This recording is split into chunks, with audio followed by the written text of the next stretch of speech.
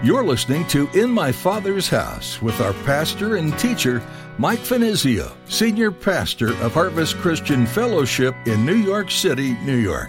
In my Father's house, there's a place for me.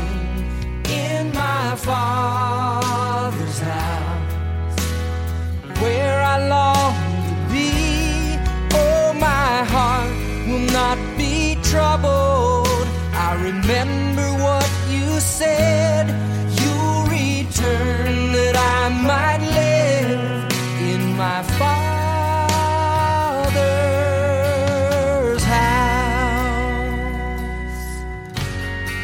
It is wonderful. It is an exciting experience. And yes, this kind of a commitment may cost you friendships, your friends. In fact, even the members of your immediate family may harass you. But listen, we should expect this. Notice what Peter tells us and reminds us of in verse 4. In regards to these, they think it strange, that is the unbelievers, they think it strange that you do not run with them in the same flood of dissipation, speaking evil of you. Have you paid the price of discipleship, or have you held back from following Jesus' calling? You may think you could just take advantage of the perks of membership in God's kingdom without sacrifice of your own, but that's simply not possible. As Pastor Mike will point out in today's message, when you experience the life-changing grace of Jesus and you choose to accept His love for you, you can't go on in your old way, serving self above all else. Your heart will long to serve the one who saves you. Now here's Pastor Mike in the book of 1 Peter chapter 4 as he continues his message, The Cost of Discipleship.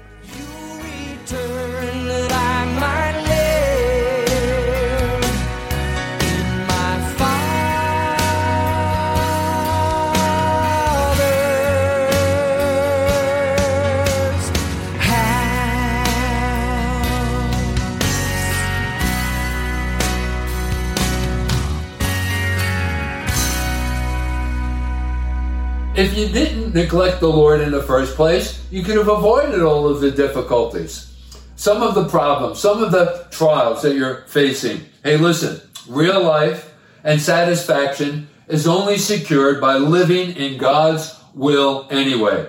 It's there where there is an absence of misery and disappointment. But to walk in the center of God's will for our lives, that our lives might be blessed, we must break with sin. Notice, let's go back to our text there in verse 3. For we have spent enough of our past lifetime, and how true this was, in doing the will of the Gentiles or the unbelievers, when we walked in lewdness, lusts, drunkenness, revelries, drinking parties, and abominable idolatries. You know, this list, notice the way that it's recommended to us here, is abominable to God. That's the way that He perceives it. It's not tolerable by Him. This may have been a part of our past life, yes, but mustn't be allowed in our present. You know, I want you to turn with me quickly, if you would, to the book of Romans in chapter 8, in verses 5 through 8. And Paul there exhorts us, so Romans chapter 8, verses 5 through 8. For those who live according to the flesh set their minds on the things of the flesh. But that's not you and me. That's prior to our making a decision for Christ. But those who live according to the Spirit, the things of the Spirit. That's you and me. For to be carnally minded is death. That's the result. But to be spiritually minded is life and peace. Because the carnal mind is enmity or hostile. There's a deep-rooted hatred in spiritual things that is in the carnal mind, because the carnal mind is enmity against God, for it is not subject to the law of God, nor indeed can be. So then those who are in the flesh cannot please God. And so, gang, please make certain that all sin is forsaken and dealt with, and that you're following Jesus as closely as you possibly can. Indeed, yes, it is costly to follow Jesus, but that's the cost of discipleship. But it is wonderful. It is an exciting experience. And yes, this kind of a commitment may cost you friendships, your friends. In fact, even the members of your immediate family may harass you. But listen, we should expect this. Notice what Peter tells us and reminds us of in verse 4. In regards to these, they think it's strange, that is the unbelievers, they think it's strange that you do not run with them in the same flood of dissipation, speaking evil of you. So listen, don't be disturbed by their scoffing, being made fun of, all of the criticism. Don't be deterred from faithful service to God. Don't drift with the crowd. Seek to fit in. Don't be ashamed to belong to Christ. Have you paid this price? That is the cost of discipleship. Have you committed yourself completely to Him? Is He the Lord of your life? And yes, it's going to cost you. Well, if not, just simply yield to Him now. Don't let anything keep Him out of your life and receiving from Him His best. Verses 7 through 11. But the end of all things is at hand. Therefore be serious and watchful in your prayers. And above all things have fervent love for one another. For love will cover a multitude of sins. Be hospitable to one another without grumbling. As each one has received a gift, minister it to one another as good stewards of the manifold grace of God. If anyone speaks, let him speak as the oracles of God. If anyone ministers, let him do it as with the ability which God supplies, that in all things God may be glorified through Jesus Christ, to whom belong the glory and the dominion forever and ever. Amen. Okay, so notice here, let's go back to our text. Peter declares the end of all things is at hand.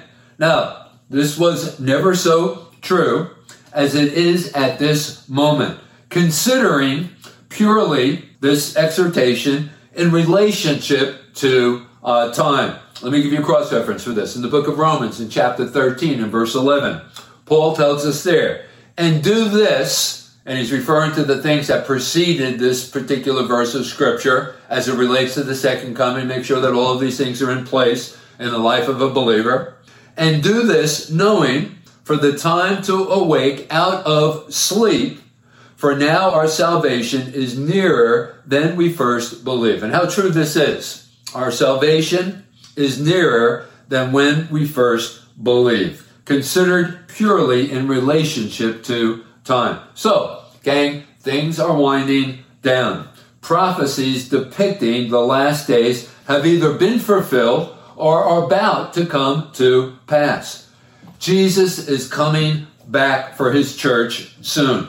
Now, before we go on and treat this text of Scripture, I think it would serve us well to remind ourselves once again that here in this epistle, particularly in this section of the epistle, Peter is writing to persecuted believers who have been suffering at the hands of ruthless, godless men.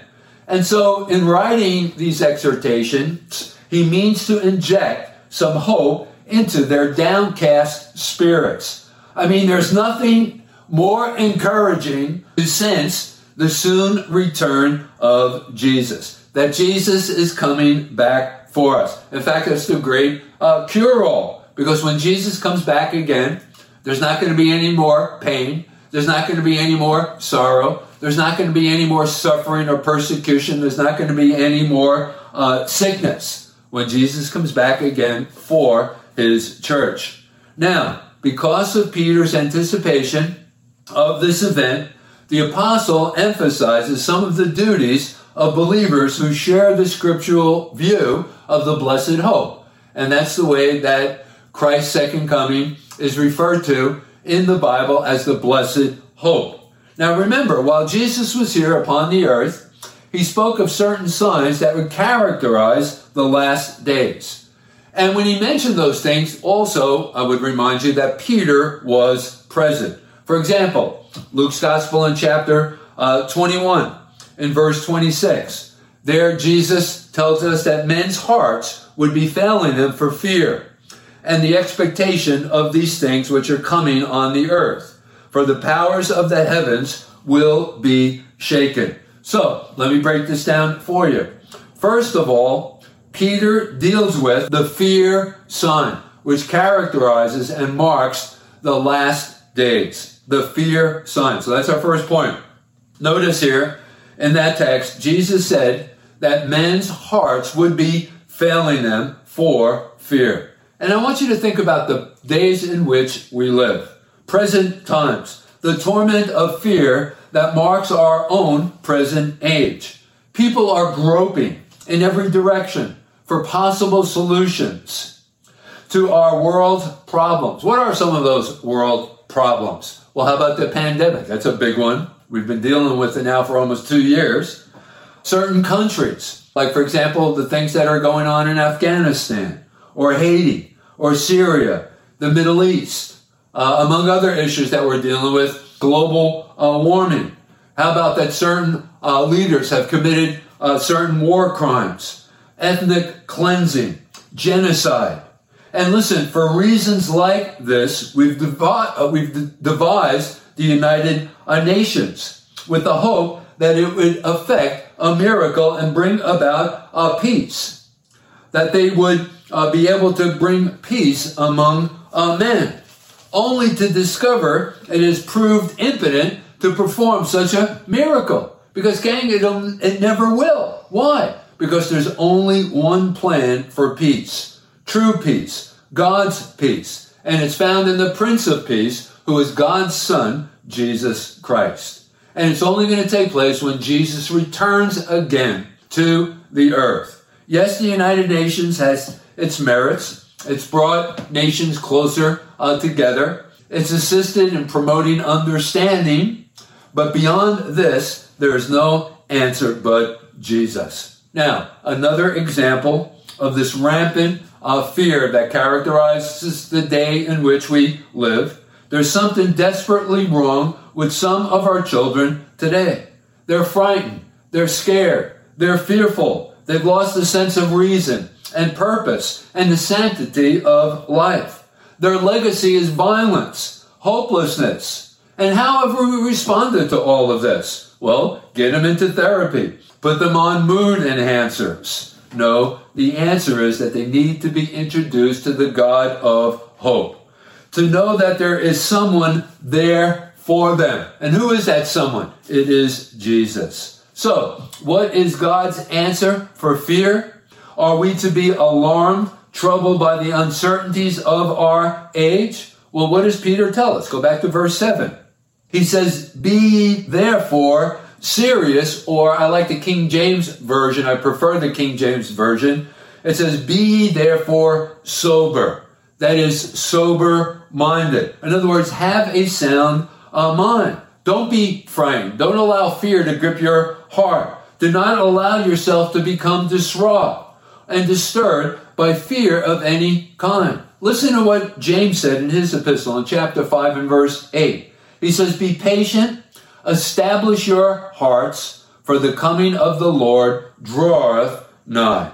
That is, trust in the Lord. Rest in him, because God is still upon the throne. And he's not allowing anything to take place except what he chooses to allow to take place. You know, there's this old hymn that reminds us of this. It goes like this. This is my Father's world. Oh, let me never forget.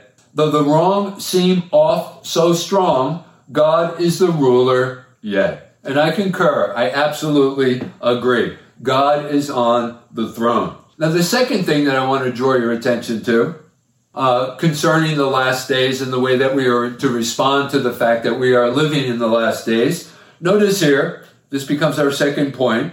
Peter goes on and urges God's people to watch unto prayer. So that's our second point. Verse 7, he says and exhorts us, watch unto prayer. Now, why did he say that? Why did he exhort his listeners to pray? Well, probably this exhortation was used to correct what had been going on. You see, the people that he was writing to were guilty of prayerlessness. They failed to use this mighty resource that God has made available to all of his kids. And what a terrible sin this is. It weakens the power of the church and its effectiveness. Gang, listen, the New Testament church, as is described for us in the book of Acts, found itself through prayer. It realized its identity through prayer. The church in Acts was an effective praying church. So instead of watching and praying like the disciples in the Garden of Gethsemane, they were sleeping while the devil hoodwinks the world into thinking the Bible is a book of fables, salvation is unnecessary, and the church is meaningless. Listen, don't be like some Christians who are failing to call on God through prayer for the power to resist the wiles and the deceptions of the devil. We come against him through prayer. Please remember that. It's a mighty weapon used to the pulling down of strongholds. We need to seize every opportunity to pray. We need to pray to God that he might heal our land. We need to cry to God for others' individual salvation. And so prayerlessness is another mark of the end of the age. Don't be deceived. Don't be a casualty. Don't be caught off guard. Watch unto prayer. Now, another sign of Christ's coming is an increasing intensity of the sin of hatred. And I think of all of the world wars that are going on right at the very present time. And here's a cross-reference for you. Jesus himself said in Matthew's Gospel in chapter 24 in verses 6 and 7, the first part of verse 7. And you will hear of wars and rumors of war.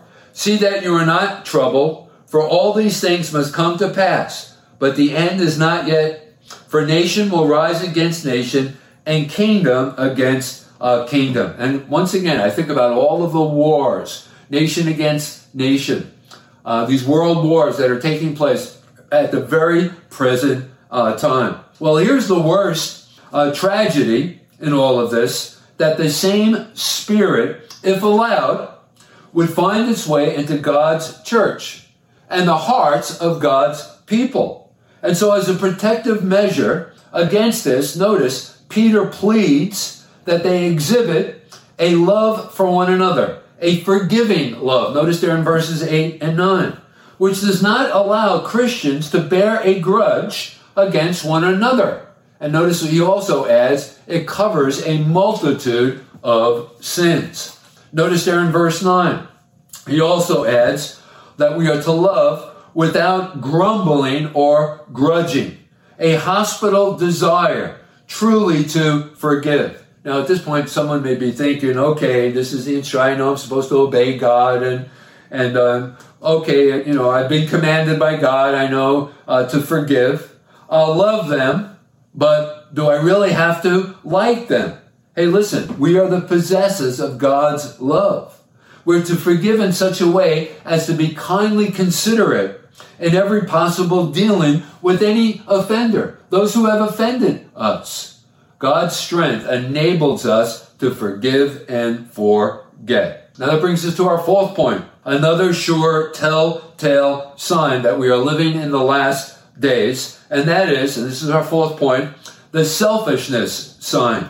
In 2 Timothy, let me give you a cross-reference for this. 2 Timothy chapter 3, verses 1 and 2. Paul tells us there, writing to young Timothy, but know this, in the last days, perilous times will come, for men will be lovers of themselves, lovers of money, boasters, proud, blasphemers, disobedient to parents, unthankful, and unholy.